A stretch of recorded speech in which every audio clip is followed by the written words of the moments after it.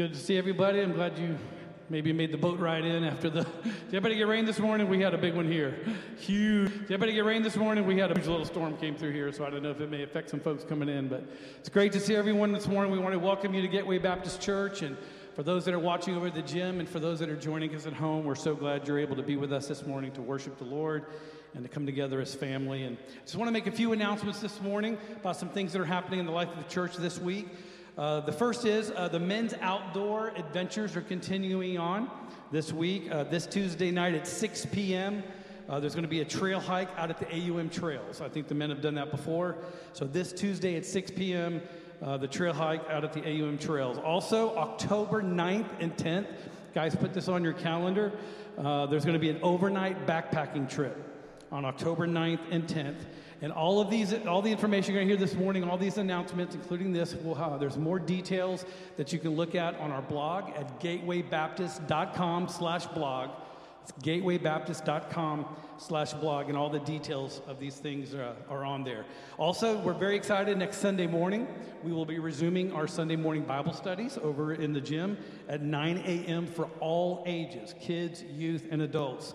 There are 3 adult class topics that will be offered. So again, if you go to the blog and look at those, it'll give you the details of the class topics and what will be offered and those who will be teaching.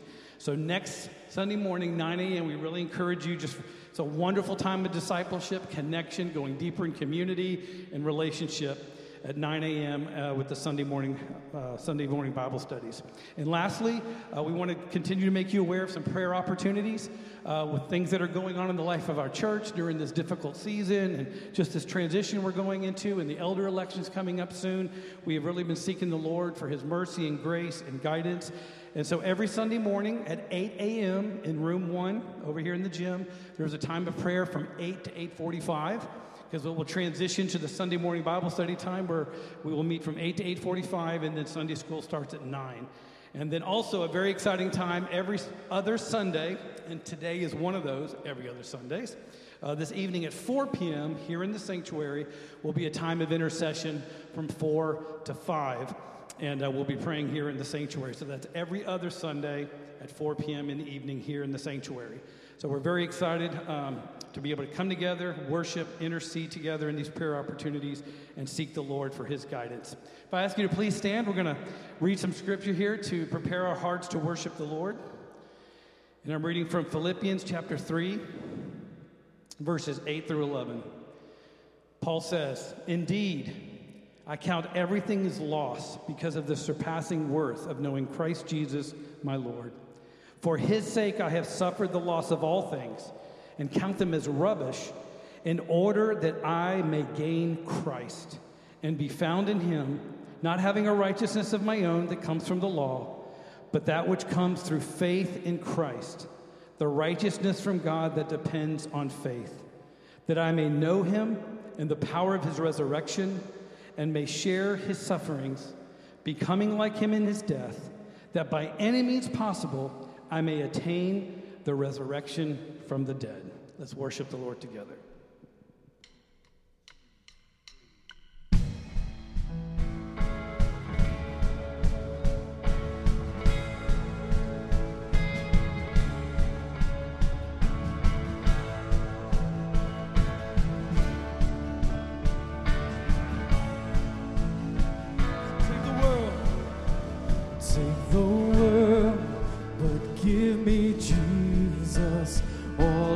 Joys are but a name, but his love abides forever through eternal years the same.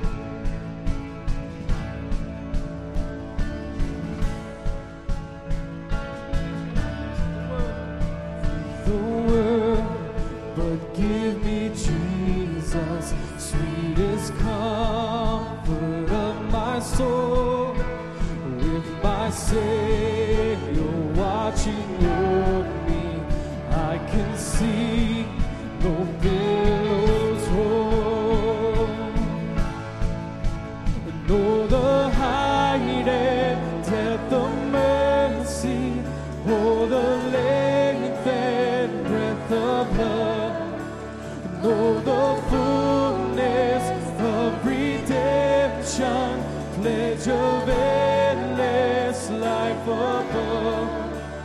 take this world, my God's enough.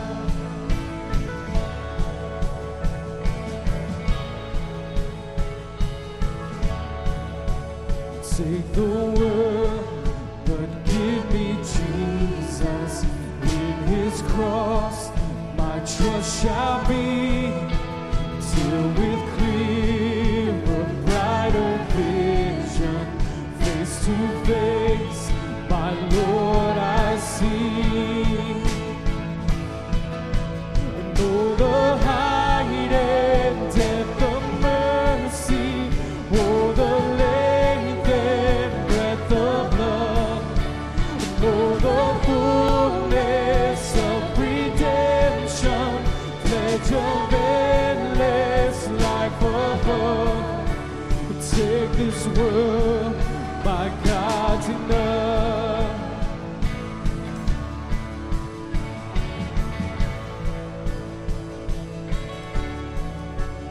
Take this world and give me Jesus. In his cross, my trust shall be.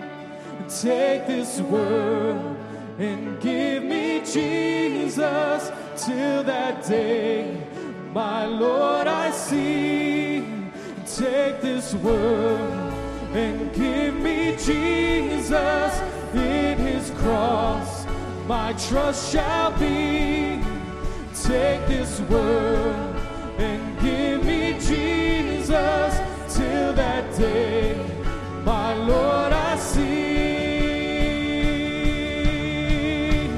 Oh, the height and depth of mercy, oh, the length and breadth of love, oh, the fullness of redemption, pledge of endless life above. Oh, the height and depth of mercy, oh, the length and breadth of love, oh, the fullness of redemption, pledge of endless life above. Take this world, my God's enough.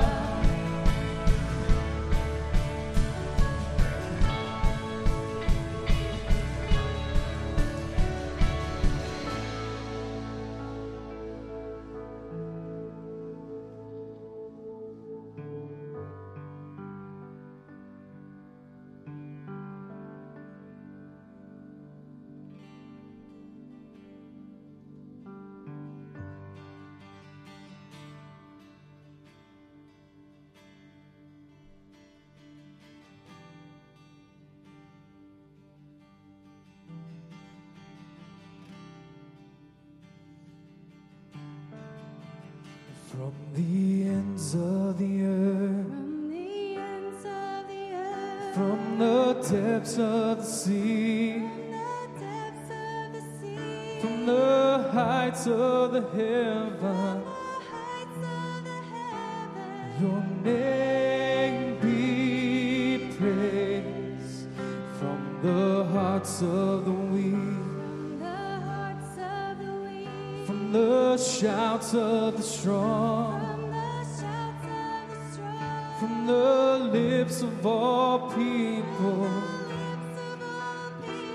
this song we raise, Lord, throughout the endless ages. You will be crowned with praises, Lord, Most High, exalted in every nation, the sovereign of all creation, Lord, Most High, be magnified, be magnified. From the ends of the earth, from the depths of the sea, from the heights heights of the heavens, your name be praised from the hearts of the weak, from the shouts of the strong, from the lips of all people. This song we raise, Lord, throughout the endless ages. You will be crowned with praises, Lord, Most High, exalted in every nation, sovereign of all creation, Lord, Most High, be magnified, be magnified.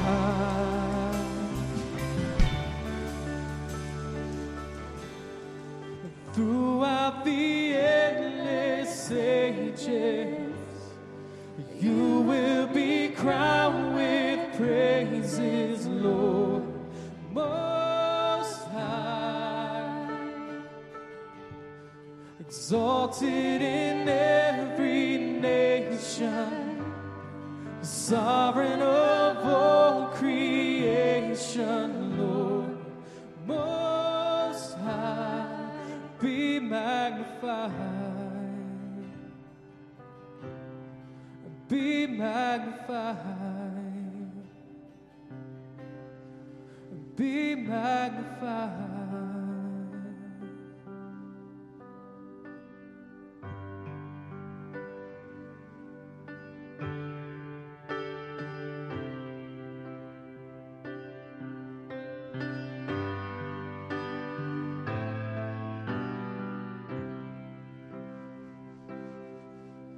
Oh Lord, my rock and my redeemer, greatest treasure of my longing soul. My God, like you there is no other. True delight is found in you alone. Your grace, a well too deep to fathom. Your love exceeds the heavens reach. Your truth, a fount of perfect wisdom, my highest good and my unending need.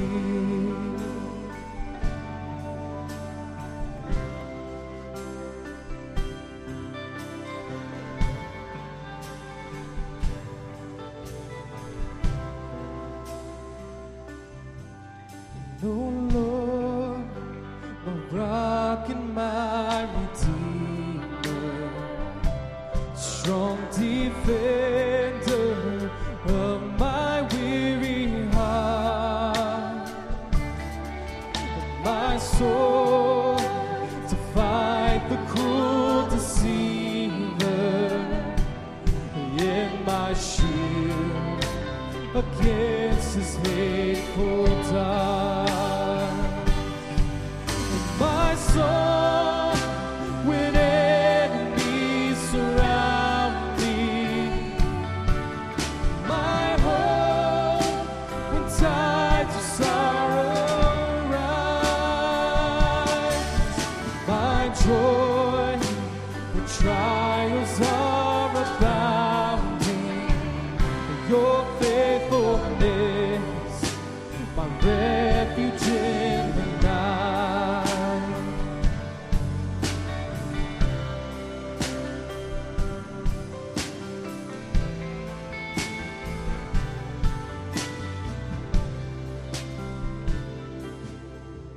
Oh Lord, my rock and my redeemer, gracious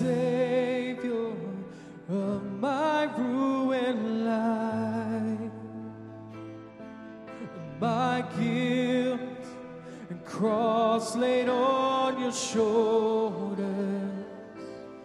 In my place, you suffered, bled, and died. You rose the grave and death are conquered.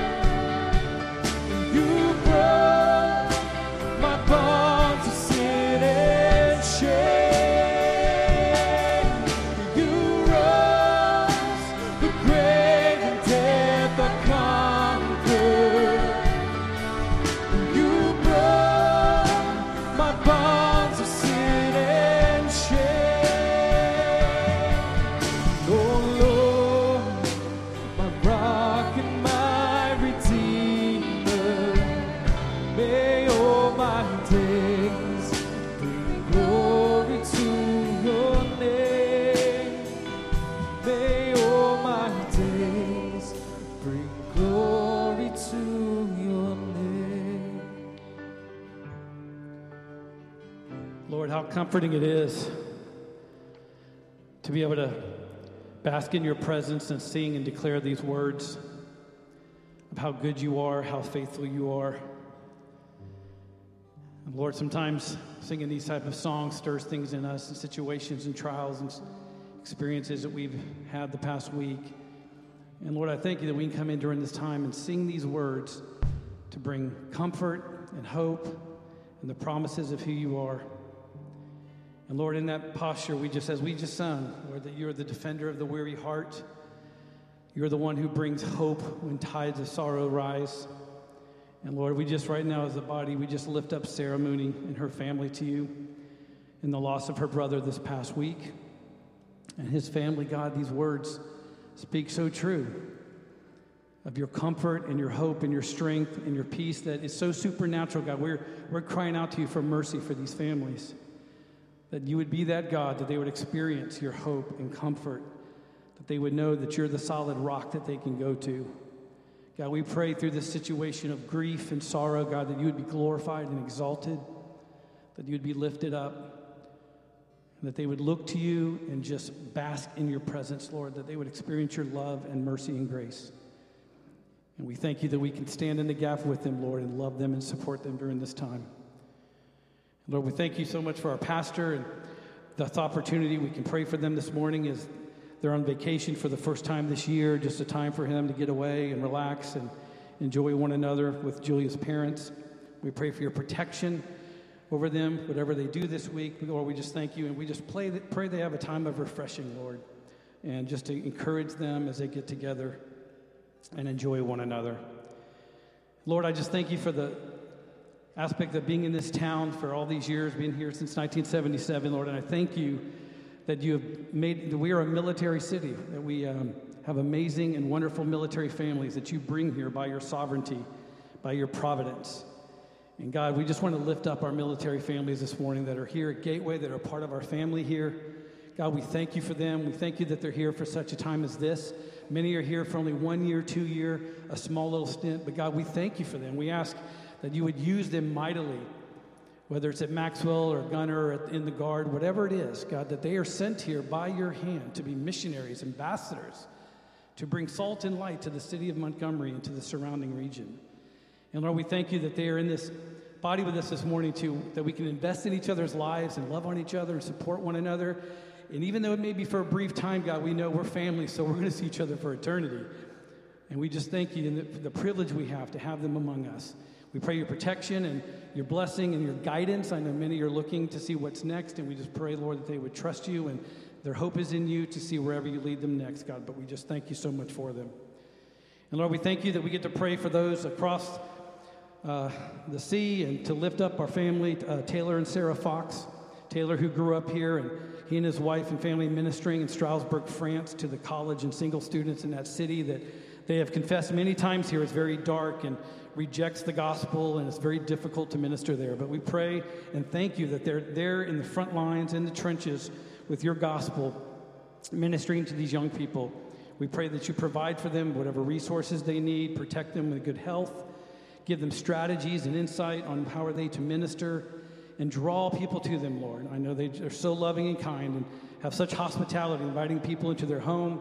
And we just pray your provision and that we would see fruit and we would see a revival and a harvest there in Strasbourg, France, because of Taylor and Sarah. And Lord, thank you for the privilege we have each week. I pray we never take this for granted, that we can lift up an unreached people group by name, that we can declare these people before the Lord, and to ask God to move on their behalf in tribal areas all over the world. And God, we lift up this morning the Makwe of Mozambique. Lord, these people are in darkness. They practice Islam, but also with some animism, and daily they go to witch doctors to seek counsel and help for healing and etc. And God, that's what you desire them to do to you. You're the one who's the healer and the provider and the one that desires to bring hope and to rescue them in their sin. And so, Lord, for those native Christians there in Mozambique and their community, their areas, and the missionaries, God, stir in their hearts, convict them, give them strategies to reach this people group with the gospel. And as we do each time, Lord, we pray that you would provide the Bible and Christian resources in Swahili, the language they speak in that area, so that they can see and hear the gospel. Lord, we thank you this morning for the offering that we have an opportunity to give. You're such a good God. You provide so much for us. And it's just a small way to give back for the sake of your kingdom and what you desire to do here at Gateway. And Lord, we thank you for our brother Greg. Lord, I admire this man greatly, have such great respect and love for him. He's been an elder here for many years in the past, and a teacher and discipler and counselor. And we just thank you for this opportunity that we have that he gets to come and share the word with us and teach us. And I know he loves teaching your word. And God, I'm so excited this morning. Fill him afresh with your spirit. Give him wisdom and discernment. Guide and direct everything that's said and done. And we just thank you for him and this opportunity to hear your word this morning. God, again, we thank you that we can mention all these things this morning to a God who is faithful and good and just and holy and majestic, that you are so good and faithful that we can entrust these things to you, knowing you hear us, knowing you will act on your sovereignty and your providence in your way as you see fit. And we thank you for it in Jesus' name. Amen.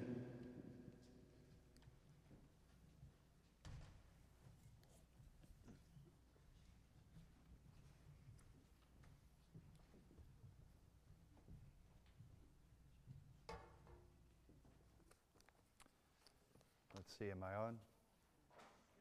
Does that sound good? Okay.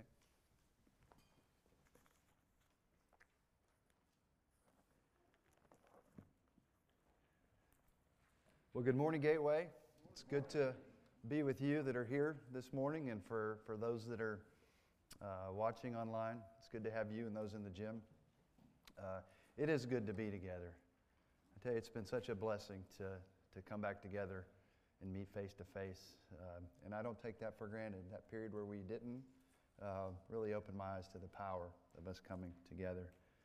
Some of you actually may not know me. I've been at Gateway here for 17 years with my beautiful, lovely wife, Cecilia.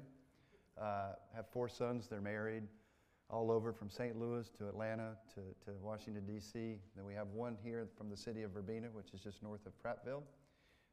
It's not really a city if you know where Verbena is.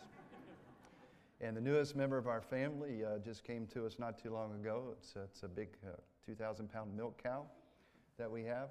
And my daughter-in-law, Sarah, she's given us fresh milk and cheese and half and half. And Cecilia just made our first cheese yesterday. So exciting news in the Teal family.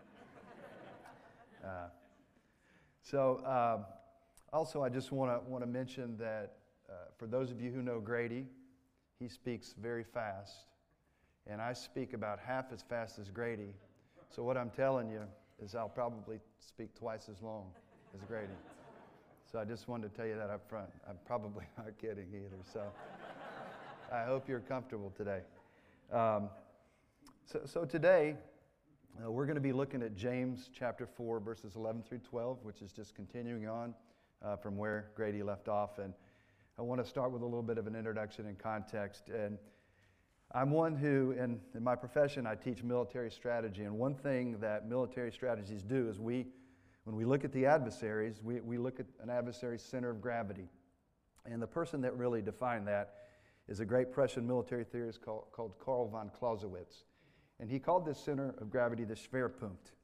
Or really, it's the focus point where an adversary derives their strength from. And the master strategists, when they're looking at this, they look for the source of strength that's even sometimes called the hub of all power, and where they find where the adversary derives his strength and where his vulnerabilities are that support that, they target that with deadly force. Now, we do have an adversary, but one thing I want to remind you of is it's not the person sitting next to you, but we do have a real adversary. Ephesians 6:12 says it this way, "For our struggle is not against flesh and blood, but against the rulers, against the powers, against the world forces of this darkness, against the spiritual forces of wickedness in the heavenly places." And we have weapons, but they're not the kind of weapons that cause physical destruction either. It says in 2 Corinthians 10:3-5, "For though we walk in the flesh, we do not war according to the flesh. For the weapons of our warfare are not of the flesh, but are divinely powerful for the destruction of fortresses. For we're destroying speculations and every lofty thing raised up against the knowledge of God, and we're taking every thought captive to the obedience of Christ." So there is an adversary, and he is a master strategist, and he has supporting forces. And one of his great aims is to divide and conquer. So when we start looking at this adversary, Satan, just so you know, the name Satan, the definition of Satan is adversary. So it's defined up front. In Romans 12:9, it says he's the deceiver of the world. And actually his name, the devil. The devil means slanderer, accuser of the brethren. And in John 8:44, we see really one of his chief characteristics, that he's a liar, that he's the father of lies, and he's been a murderer, and all of that from the very beginning. And these are also the characteristics of his demonic forces. And as the master strategist looks at the church, at any church, as he looks at you and I, one of the centers of gravity, or Schwerpunkt, is unity. The unity of the Spirit, the unity of the church, the unity of the body of Christ, which has at its center our love for Christ and our love for one another. Listen to this admonition from Paul in Ephesians 4:1-6. "Therefore I, prisoner of the Lord, implore you to walk in a manner worthy of the calling which you have been called, with all humility and gentleness, with patience, showing tolerance for one another, in love, being diligent to preserve the unity of the Spirit in the bond of peace. There's one body and one Spirit, just as you were called in one hope of your calling, one Lord, one faith, one baptism, one God and Father of all, who is over all and through all and in all." There's one. There's a lot of ones, right? Philippians 2:2-5, Paul just really hammers this home as well. You're familiar with this, I'm sure, when he says, he's pleading with the church at Philippi, "Make my joy complete by being of the same mind, maintaining the same love, united in spirit, intent on one purpose. Do nothing from emptiness or selfishness or empty conceit, but with humility of mind, regard one another as more important than yourselves. Do not merely look out for your own personal interest, but also for the interests of others. Have this attitude in yourselves, which was also in Christ Jesus." So today, as we look at this passage in James, it really has the enemy's fingerprints all over it. And really it's about slander. It's about slander, which is also known as backbiting, and it has a cousin, gossip. And he's talking about this in the church. And as with all sin and all Scripture, the same suspects appear in this case. And those suspects are pride and humility. So as we approach James 4:11-12 today, where has James taken us to get us to these verses? Well, the whole book of James is about the testing of our faith, and what genuine faith, what saving faith actually looks like, and what it doesn't. So what does genuine faith look like? Well, in James 1:3, he talks about the testing of your faith produces, and he goes on and fills in the blank. It does produce something. And James says what it produces says a lot about its authenticity. So one test of our faith is our tongue, which ultimately reveals what's in our hearts. In chapter 1, James talks about the source of the problem of sin. And he says very clearly it's in us. In James 1, he says, "But each one is tempted when he's carried away and enticed by his own lust." So James identifies the source of our sin here. And he does it in James 4 too, when he starts out in 4:1. What is the source of quarrels and conflicts among you? Is it not the passions that wage war in your heart? He talks about it's the lusts within us, our desires within us. He begins the warnings of the danger of speech, which we're going to talk about today, in James 1. In verse 19, he says, "This you know, my beloved brethren, but everyone must be quick to hear, slow to speak, and slow to anger. For the anger of man does not achieve the righteousness of God. And if anyone thinks himself to be religious, and yet does not bridle his tongue, but deceives his own heart, this man's religion is worthless." Chapter 3, he goes on, and he gives us some very vivid imagery of the power of our speech and our words. In James 3, 5 through 10, he talks about the power of the tongue. And in verse 5, he says this, "So also the tongue is a small part of the body, and yet it boasts great things. See how great a forest is set aflame by such a small fire." A small flame that turns into a blazing fire. Now, we've all seen on television the fires out in California and Oregon. Many of them started from small flames. Were irresponsibly started. But James goes on to say that those very fires are set on fire themselves by hell. And he begins to identify the source of these things. And finally, in chapter 3, verse 8, he says this, and this is the challenging part for you and I, "But no one can tame the tongue. It is a restless evil and full of deadly poison." But then in chapter 4, James then takes us from pride to humility. He starts out in the first 5 verses of James chapter 4 when he talks about the source of quarrels and conflicts within us.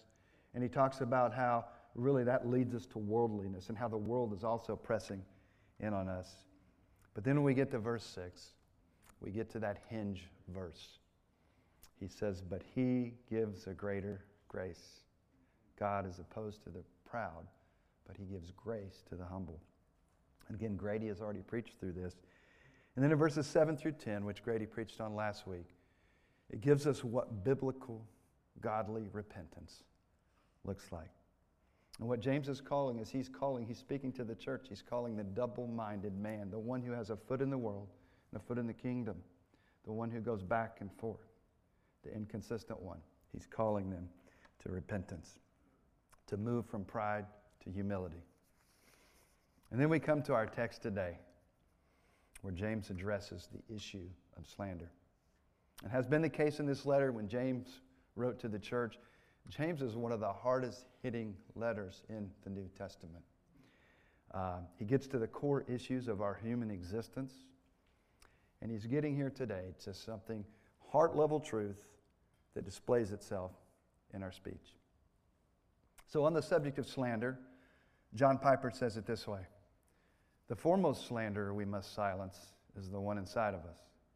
Full of malignant pride, our sin natures are not interested in truth, but in self-glory. So they seek to manipulate others through slander or flattery for our own selfish benefit. Sin, and therefore our demonic harassers, seizes on a concern for an offense we've received from another and seeks to distort it into thinking evil of that person." Today, as we walk through this, I want to encourage you and myself today, particularly in this moment that we are in, to reflect on our own hearts and allow the Holy Spirit to do divine surgery as we use the Word of God to do what he says in Hebrews 4:12. "For the Word of God is living and active and sharper than any two-edged sword, and piercing as far as the division of soul and spirit, of both joints and marrow, and able to judge the thoughts and intentions of the heart." So here's our main prayer for today. Grady has a main thought. Well, we have a main prayer today, and it goes like this: "Lord, through the power of your Spirit within and the truth of your living and active word, help me to see you, myself, and others rightly, and help me to change how I view, judge, and speak about others from the inside, our heart, out through our speech. All others good, the unity of your church, and for my greatest joy." So let's begin with the text and its meaning, and I'd ask that you stand in honor of the reading of God's Word today. We're reading, most of my scriptures today are from the New American Standard Bible. When I became a Christian at age 18, I was involved with Campus Crusade for Christ. I got my first New American Standard Bible. And for the last, I don't even, how many years is that? It's a long time. 40 years? Oh, I just gave my age away. So for the last 40 years, I've been a New American Standard. So the English Standard Version, I love it, I like it, but I use the New American Standard Bible. So let's read out of James, chapter 4, 11 and 12. Do not speak against one another, brethren. He who speaks against a brother or judges his brother speaks against the law and judges the law. But if you judge the law, you're not a doer of the law, but a judge of it. There is only one lawgiver and judge, the one who is able to save and to destroy. But who are you who judge your neighbor? So pray with me. Father, I know that I still tremble to teach your word. Lord, the responsibility of that. And I pray today, Lord, that by your Holy Spirit and the time I've spent in your word, Lord, that truth would be proclaimed. And if it's not, Lord, would you correct me? And Lord, I pray too that you would take my and our ears so that we might hear today. That you would take our eyes, Lord, so that we might see. And that you might touch our hearts so that we might receive the word that you have for each one of us today. And we pray this all in the name of Jesus and all for your glory. Amen.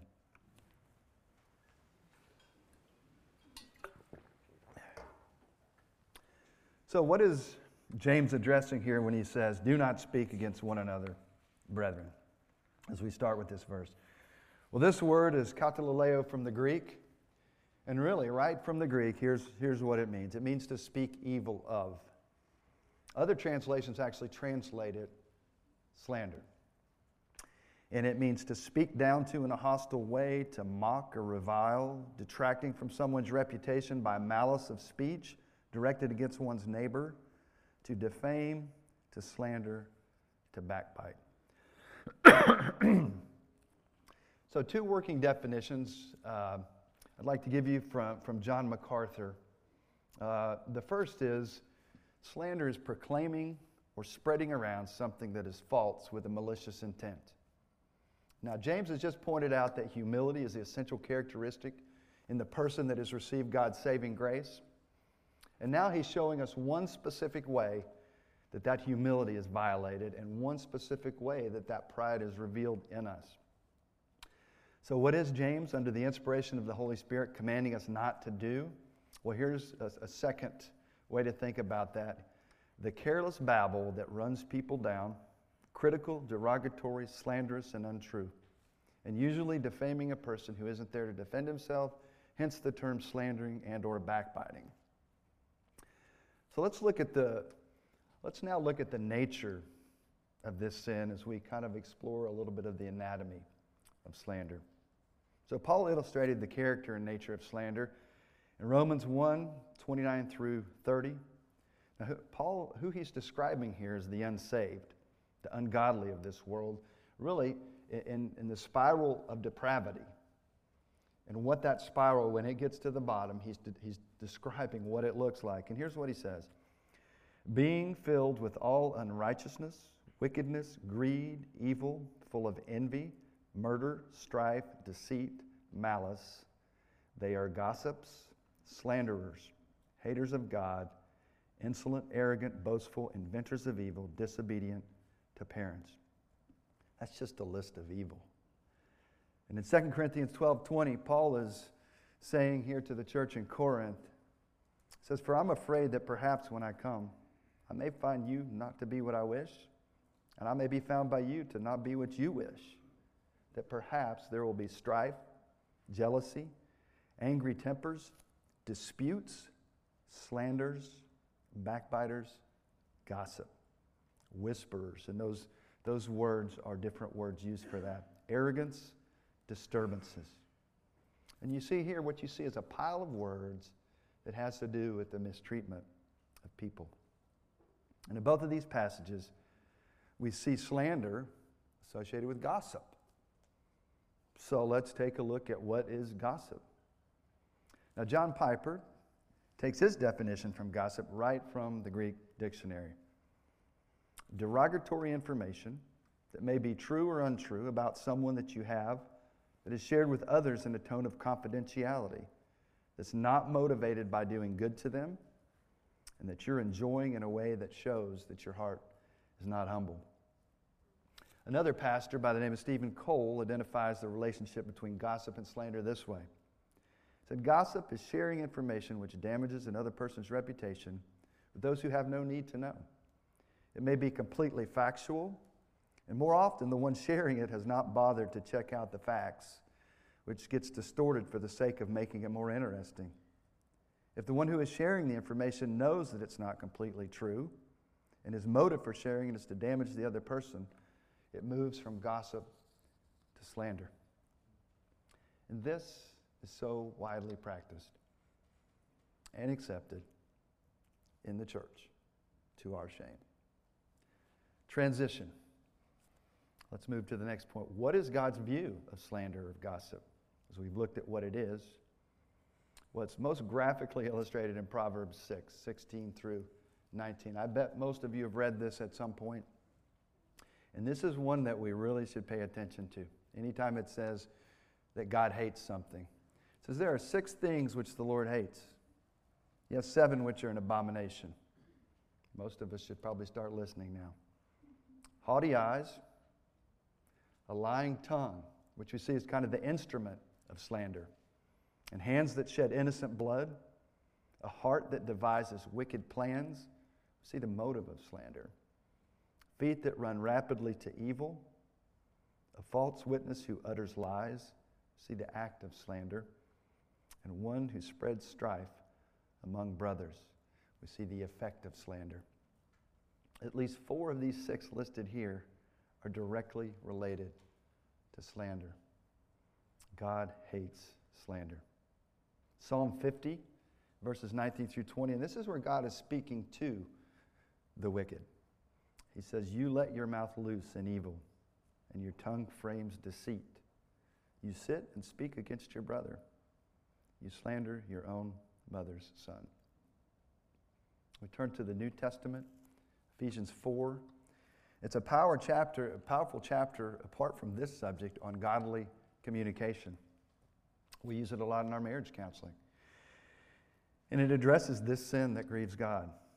Ephesians 4, verses 29 through 31 says this, do not grieve the Holy Spirit of God. So this is something that grieves the heart of God, by whom you were sealed for the day of redemption. Let all bitterness and wrath and anger and clamor and slander be put away from you, along with all malice. And really what this describes is what I would term a slander cocktail, mixed with the ingredients of the heart that underpin the act of slander. So this verse in Ephesians reveals many of our heart motivations that actually lead us to slander. And add to that, again, this Pastor Steve Cole, he says it this way. You judge someone wrongly when you criticize him out of jealousy, bitterness, selfish ambition, or some other sin, rather than seeking to build him up in Christ. In other words, your motivation in this issue is very crucial. So now, Scripture chronicles the devastating effects of this kind of speech. And it's pretty, I could go without saying, is that slander and gossip are very damaging, very hurtful. They do have damaging and destructive effects on people and community. Let's just look at a few of the effects of gossip and slander. In Matthew 15, 18 through 19, our Lord Jesus associated slander with the violent sins that proceed out of an evil heart. And it actually defiles the one who's slandering. It says, but the things that proceed out of the mouth come from the heart, and those defile the man. For out of the heart comes evil thoughts, murders, adulteries, fornications, thefts, false witness, and slanders. See in Proverbs 16:28 that slander utterly destroys friendships. It says, a perverse man spreads strife, and a slanderer separates intimate friends. In Proverbs 18:8 and 26:22, those both say the same thing. The scripture says it leaves deep scars and deep wounds in the soul of the one slandered. The words of a whisper are like dainty morsels, and they go down in the innermost parts of the body. What a word picture for the pain that slander and gossip produce in each of our hearts. And in Proverbs 6:19, we looked at that earlier under the verses that what God hates, spread strife among brothers. It reveals how slander and gossip lead ultimately to conflict. And Proverbs 26:20 chronicles how gossip and the gossip and slander keep those fires of war burning by painting a picture of how the whisperer is the fuel for the fires of contention. For lack of wood, the fire goes out. Where there is no whisper, contention quiets down. What a word picture for us. And I don't know how many of you have heard of the French philosopher Blaise Pascal, but he said this: I lay it down as a fact of life that if all men knew what others say of them, there would not be 4 friends in the world. Think about that. We don't need to look far to evaluate Pascal's supposition. Let's just think simply from our own personal experience. How I have talked at times about others when they weren't present. This is a very sobering thing.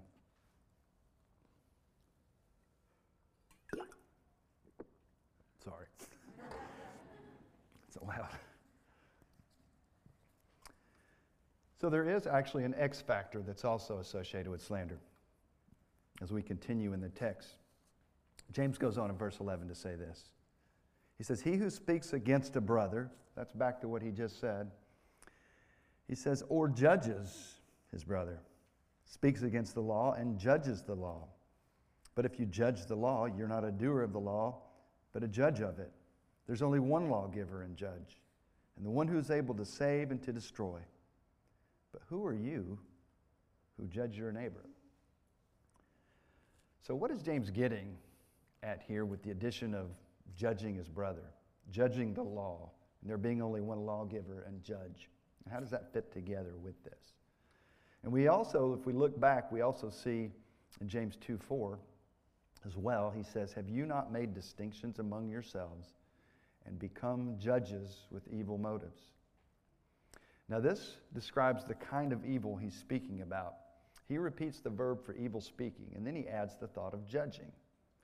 Now this is the word in the Greek called krino, and in this context he's talking about it means to condemn, to judge someone and condemn them. It's not evaluation, it's condemnation. It's saying somebody is evil. So this is the added factor of slander. Slander is to speak evil. And then you actually go one step further. You judge the law, condemn the law, and then you actually put yourself in the place of God and you condemn a person. This is the added X factor of slander. And you see, this is the kind of judging that when Jesus talks about don't judge, that's what he's talking about. That's what he's talking about, because there is only one judge. Now, we might examine, we might discern, but we don't play God. We don't condemn people as if we were the judge. And that's what James is talking about here, condemning people. So let's make sure we're clear, because anytime the topic of judgment or judging others comes up, there's all kinds of thoughts on what that means. Don't ever judge anybody. But let's talk about, we just talked about what James means. Let's talk about what James does not mean here when we look at the rest of Scripture. He does not mean righteous judging of sin in another believer, and if appropriate, to confront in love towards reconciliation and restoration. And as we see in Matthew 18, we'll look at this, and in many other passages this is the case. So John MacArthur says it this way: this does not mean we are forbidden to hate sin. It does not mean we're forbidden to expose sin.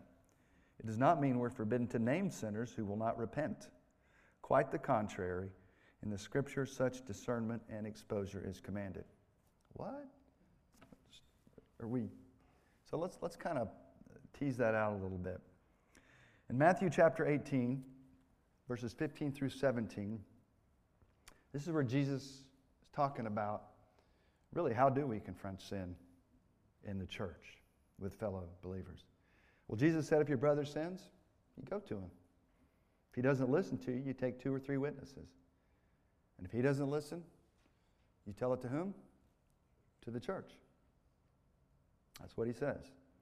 And James was not being judgmental in James chapter 5 when he confronted sin in the church, when he says this in verses 19 through 20. He says, my brethren, if any among you strays from the truth, and one turns him back, let him know that he who turns a sinner from the error of his way will save his soul from death and will cover a multitude of sins.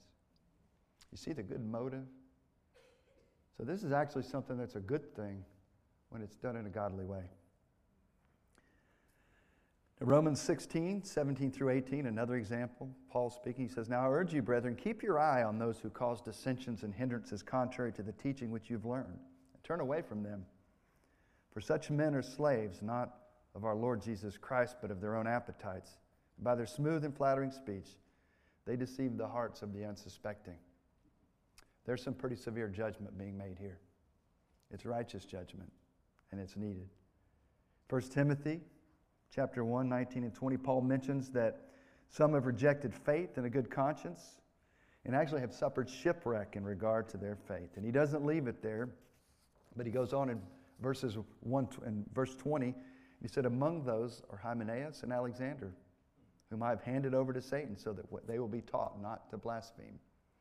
And in 2 Timothy chapter 2, verses 17 to 18, he names Hymenaeus and Philetus, adding men who have gone astray from the truth, saying that the resurrection has already taken place and upset the faith of some. So Paul named names. He didn't just name sin, he named names. And James and Paul both were not wrongly judging others. They were exercising discernment about ungodly behavior and false teaching. So again, I've quoted him several times, but Stephen Cole, if you look him up, he's a very solid pastor in his teaching. He says, he's been a pastor for over 40 years, and he says it this way: on a personal level, such confrontation is the responsibility of every spiritual believer. And he points us to Galatians 6:1, which says this, brethren, even if anyone is caught in any trespass, you who are spiritual restore such a one in a spirit of gentleness, each one looking to yourself, so that you too will not be tempted. That is a beautiful picture of how we are to do some one another's in the church. That passage. With gentleness, looking to ourselves first, taking the specks out of our own, logs out of our own eyes. And he goes on to say, as a general rule, the circle of those who are informed of the situation should be limited to those who can help or to those who need to be protected. The aim should always be to restore the sinning believer, to protect the church from sin, and to honor God. But it's not judgmental, and it's acting in love to confront sin and false teaching in the church. End quote. So we've looked now at what James means when he addresses slander and looked at its cousin gossip. We also looked at what it doesn't mean. So now let's move to some application from this passage. And this is where I hope that we really start to listen up. We're going to look in 3 areas. First, we're going to look, how can we help as a church? How can we help each other in this area of slander and gossip? And then secondly, look at how do we help ourselves in this area of slander and gossip? And then thirdly, for those of you who might have been the subject of slander and gossip, what can we offer? What does the Word of God offer as how you're to respond to that? So let's start off. John Bloom, who wrote an article on slander for John Piper's ministry, Desiring God, said it this way. He said, when someone slanders another to us, we must remember that we're not mainly fighting flesh and blood, but spiritual forces of evil. Satan knows that slander deadens and splits churches, it poisons friendships, and it fractures families. He knows that slander quenches the Holy Spirit, kills love, short-circuits spiritual renewal, undermines trust, and sucks the courage out of the saints. So our goal, particularly in the context of the church, is to help each other and shed demonic weights and avoid satanic stumbling blocks. So he goes on. How do we do this? He said, the best way to do this is you become a person that's not welcome to be slandered around. You're not safe to be slandered around. And I would say gossiped around. So you ask questions like this when somebody comes to you. Have you shared this concern with this person directly? I'd be willing to go and talk to you with him. Or you say, just to be clear, is this information I should know? Do you want me to help you pursue reconciliation?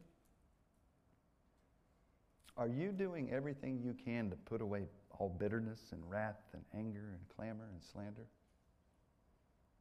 How can I help you to guard this person's reputation like a treasure? Have you ever done that to someone? Look, we have people that come to us, every single person in here, all the time, with gossip and slander. And we've been participants. Well, a guy by the name of Gordon MacDonald, some of you older folks might have heard of him, has a story that kind of illustrates this a little bit. He says, I was in Japan with a friend, since gone to be with the Lord. We were walking down the street in Yokohama, and in conversation, the name of a mutual friend came up, and I said something unkind about that person, a sarcastic, nasty put down. My older friend stopped, turned, and faced me until his face was nearly touching my own. With slow, deliberate words, he said, Gordon, a man who says he loves God wouldn't talk that way about a friend. He could have put a knife in my ribs. The pain wouldn't have been any less. I hurt because he had me. He'd done what a prophet does. But I bet there's been 10,000 times in the last 20 years I've been saved from making a jerk of myself. Whenever I've been tempted to say something unkind about a brother or sister, I hear my friend's voice once again saying, Gordon, a man who says he loves God wouldn't talk like that about a friend. In other words, friends don't let friends slander or gossip. The more we love people, the more we will hate slander and gossip. So now let's turn to how we help ourselves. And James actually gives us indirectly 4 ways that we can help ourselves in our thinking about slander and gossip. Number 1 starts with how do we see others? And he wants us to remember this is a brother or a sister in our family that we're talking about here. And he says this in this passage 3 times, starting in verse 11. Do not speak against one another, brethren, the slanderer. He who speaks against a brother or judges his brother. So he's talking about slander among the family here, within the family. And the shock is that you and I expect the world to do this, right? I mean, we expect this. But we don't expect it in our family, from Christian to Christian, brother to sister, brother to brother. And so, if our bent was to first see others through the eyes and heart of love, the 1 Corinthians 13 kind of love, God's love, we might see the best more often than we see the worst in people. I'd encourage you to go back and read 1 Corinthians 13 and see how love to each other manifests itself when it's God's love. So remember who you're doing it to. One for whom Christ died, one for who is his own elect, his own beloved child. And when you do this, you offend God, you offend Christ, you offend the Holy Spirit who dwells in them, to say nothing of offending them. This is pretty serious stuff. So how we see others. And then he goes on how we see God's moral law when he talks about how we speak against, we slander the law, we judge the law. And he wants us to remember that we're slandering the law of love. And I wish I had more time to unpack. When you look at the law and what it is, it's truly a code of love. I mean, the 10 Commandments are about loving God and loving people, which is why in the New Testament it says that it's all summed up in love the Lord God with all your heart, soul, strength, and mind, and to love your neighbor as yourself, because that's the 10 Commandments. That's the 10 Commandments, the law of love. And we are slandering the law of love. And we are judging, sitting on top of the law of love when we gossip about and slander others. Grievously, we are. And we need to remember that. And then, number 3, he reminds us to remember how we see God. John MacArthur says it this way. There's no room. Let me go back. First of all, in the passage it says there's one lawgiver who is able to save and destroy. And here's what that means. There's no room for you on the bench. There are no vacancies in the Trinity. If you remember the fall of Satan, he thought himself higher than God and God's law and God himself. And he goes on to say, remember that Satan said, I will be like God. I will be like the Most High. 5 times he said, I will, I will, I will, I will, I will. And he sought the place of supremacy. He sought to come out from under the submission that was under God and to be above God and in charge. And that's been the essence of every sin since. So God is in charge of eternal destiny. He is the lawgiver. He is the Savior. And James is making the point that when we slander, we're putting ourselves above God's law, and we have the audacity to take the place of God as judge. That's the level that he puts this sin on. And we should tremble at this one. But then finally, kind of directs us to say, what do we think about ourselves? What a classic line. Who are you? Who am I? Who are you to judge your neighbor? And so he really gets down to what I would term the sinfulness of sin. William Beveridge spoke of how our sinful flesh in some way contaminates, so as to speak, even our most holy thoughts, words, and deeds. And something the Lord's been teaching me lately in my own life is to even think about judging the motives of someone else. I have a hard time discerning my own. Can I get an amen on that? I don't even know sometimes if I'm actually having good motives, or am I doing this for a selfish reason? I have a hard time with my own heart. So think about it when I try to judge somebody else's heart. But he says this. He says, I cannot pray except I sin. I cannot preach, but I sin. I cannot administer nor receive the Holy Sacrament, but I sin. My very repentance needs to be repented of. And the tears I shed need washing in the blood of Christ. Well, praise the Lord for that last line. Praise the Lord that he talks about the blood of Christ. And he realizes his utter sinfulness, and he realizes the power of the blood of Christ. Charles Spurgeon. This quote is humorous and profoundly true. He says, if any man thinks ill of you, don't be angry with him, for you're worse than he thinks you to be. Now think about if you actually took that on board in your life. Think about that. How it would be different how you receive things from people. You didn't take offense. If you only knew what was in my heart, you're not even getting close. And I can say that's true of me. And that's why I tremble when I come up here. So we need to look deeply into our own hearts. And really, we should just tremble at the thought of judging another's motives. And in summary, if we're going to take seriously the call to live our lives set apart to Christ and deal forthrightly with the sin in our own hearts and our own speech, it will be, as James alludes to, how we see others, how we see God's law, how we see God Himself, and how we see ourselves. So finally, I want to just go one step further and speak briefly to those who have suffered the pain of being slandered and or the subject of gossip. And I guess in some regards, probably we all have.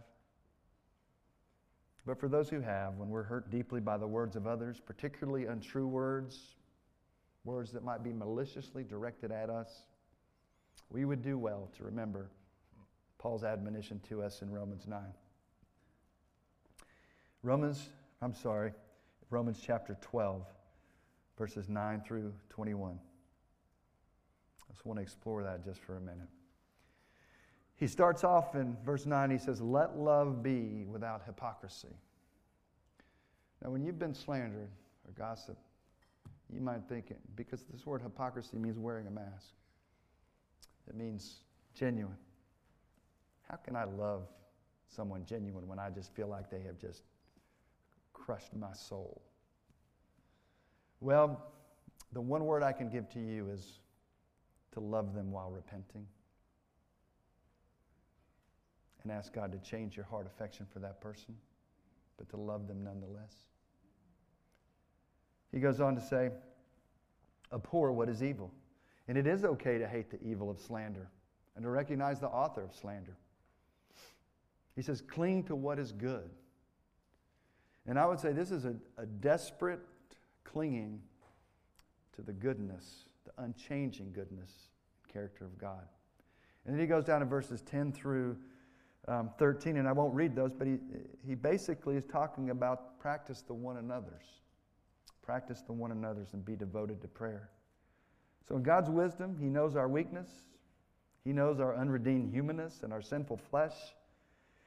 And so He gives us these upside-down kingdom principles that are so unnatural that they must be supernatural, only granted to us by His glorious grace through the indwelling Spirit in us. So we're about to get to the hard part. Bless those who persecute you. Bless and do not curse. And then in verse 17, never pay back evil for evil to anyone. Verse 19, never take your own revenge. Never, never. He said, beloved, but leave room for the wrath of God, for it is written, vengeance is mine, I will repay, says the Lord. Now remember from James, there's only one judge, and all things will be judged in the end, but not yet. Some things may be judged here, but in many cases, not here, not yet, and not by you or not by me. Finally, he ends with these words, but if your enemy's hungry, feed him, and if he's thirsty, give him a drink. For in so doing, you will heap burning coals on his head. Now I want you to remember this next line here. Do not be overcome by evil, but overcome evil with good. This temptation is so great. Vengeance, revenge, hatred, bitterness, anger, malice. That God not only gives us these negative commands, never pay back evil for evil, never take your own revenge, but He prescribes the final blow to this evil. Do good to your enemy. Not just don't do bad to them, but actively do good. And who do we see in that model? We see Christ, because that's exactly what He did for you and I. And I would say, friends, there's a warning, there's a reason this warning is here. Because you and I can so easily be overcome by evil. And when we do that, we become the very evil that we abhor. And it's only one bitter, jealous step away. Here's one final word from George Whitefield, one of the most famous evangelists of the 18th century. He said, "Let the name of Whitefield perish, but Christ be glorified. Let my name die everywhere. Let my friends forget me, if by that means the cause of the blessed Jesus may be promoted. I'm content to wait till the judgment day for the clearing of my reputation. And after I am dead, I desire no other epitaph than this. Here lies George Whitefield. What sort of man he was, the great day will discover." Well, I can tell you I'm not there yet. Say, "Lord, I believe, but help me in my unbelief." So this brings us back full circle to James 4:6, that hinge verse. "But he gives a greater grace. Therefore," it says, "God is opposed to the proud, but gives grace to the humble." And there we see the gospel. Preach the gospel to yourself every day. As Tim Keller's reminded us many times, he says, "In Christ, I'm not just more sinful than I ever dared fear, but more loved than I ever dared hope. But he gives a greater grace, a grace that is greater than all our sin." So this word today from James should lead us, each and every one of us, to do some soul searching. And praise team, if you want to come forward, you can now. And I want to ask you to ask yourself some questions. Have I maliciously spoken evil of someone unfairly, unjustly, or without cause? Have I painted someone else in an unfavorable light behind their back, even when I was telling the truth? If we've slandered someone or gossiped about someone or even unjustly judged others, this is a time for confession and a time for repentance. And James even told us that the one who doesn't sin with his tongue is the perfect man. And that excludes all of us. So if we've sinned against someone in our speech, we need to repent, confessing our sin to the Lord because we've sinned against him, and to seek forgiveness and reconciliation with the one we've offended. And if we've been sinned against, we need to forgive. So I want to end where we began, by crying out to God with this prayer. Lord, through the power of your Spirit within and the truth of your living and active word, help me to see you, myself, and others rightly. And help me to change how I view, judge, and speak about others from the inside out, all for your glory, others' good, the unity of your church, and our greatest joy. Amen.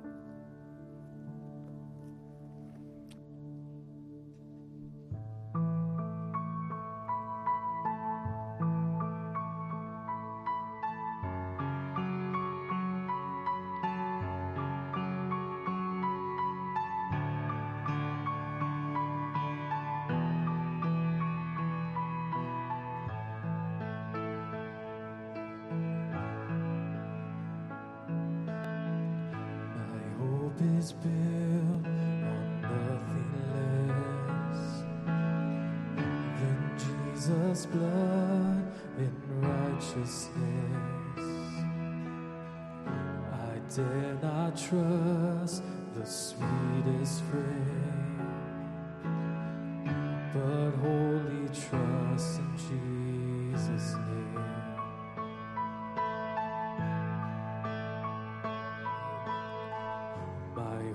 Is built on nothing less than Jesus' blood and righteousness. I dare not trust the sweetest frame, but wholly trust in Jesus' name. Christ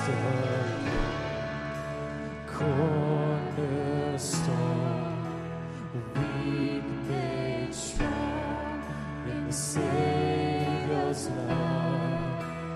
Through the storm, He is Lord.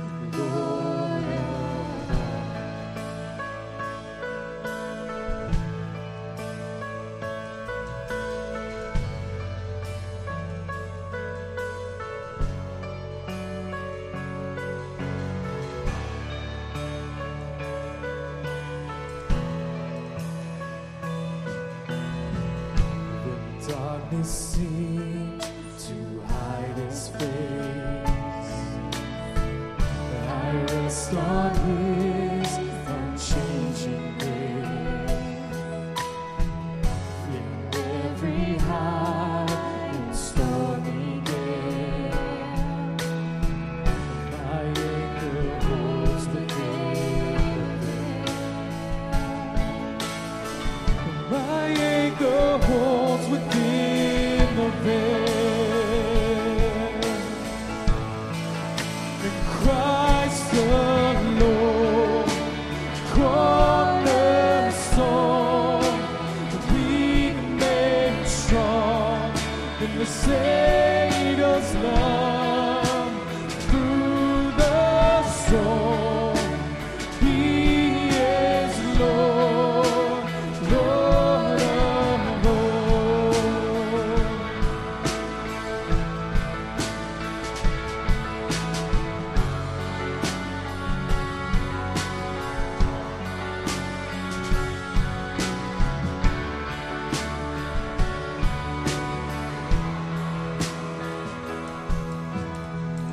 When He shall come with trumpet sound, oh, may I then in Him be found, dressed in His righteousness alone, faultless to stand before the throne. In Christ alone, cornerstone, weak made strong in the Savior's love through the storm. He is Lord, Lord of all, and He is Lord, Lord of all.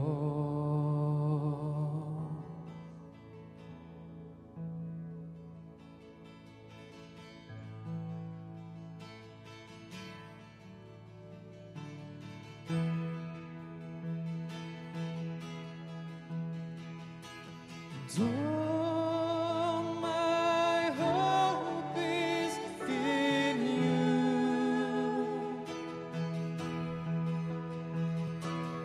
All my strength is in You. All my peace is in You.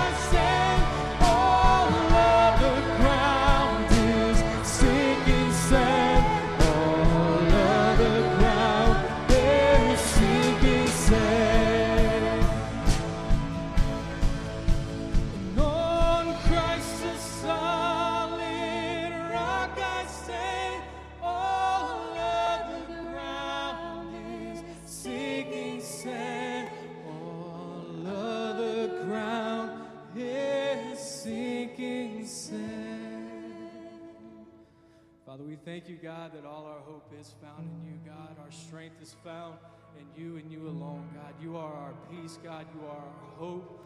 You are the cornerstone on which our foundation is built, God. Our strength is found in you, God. You are the solid rock on which we stand, God, from which we find our hope in times of need, God. Where we find blessing in the times of joy, God, that it all comes from you, Father, and you alone. God, be with us now as we go.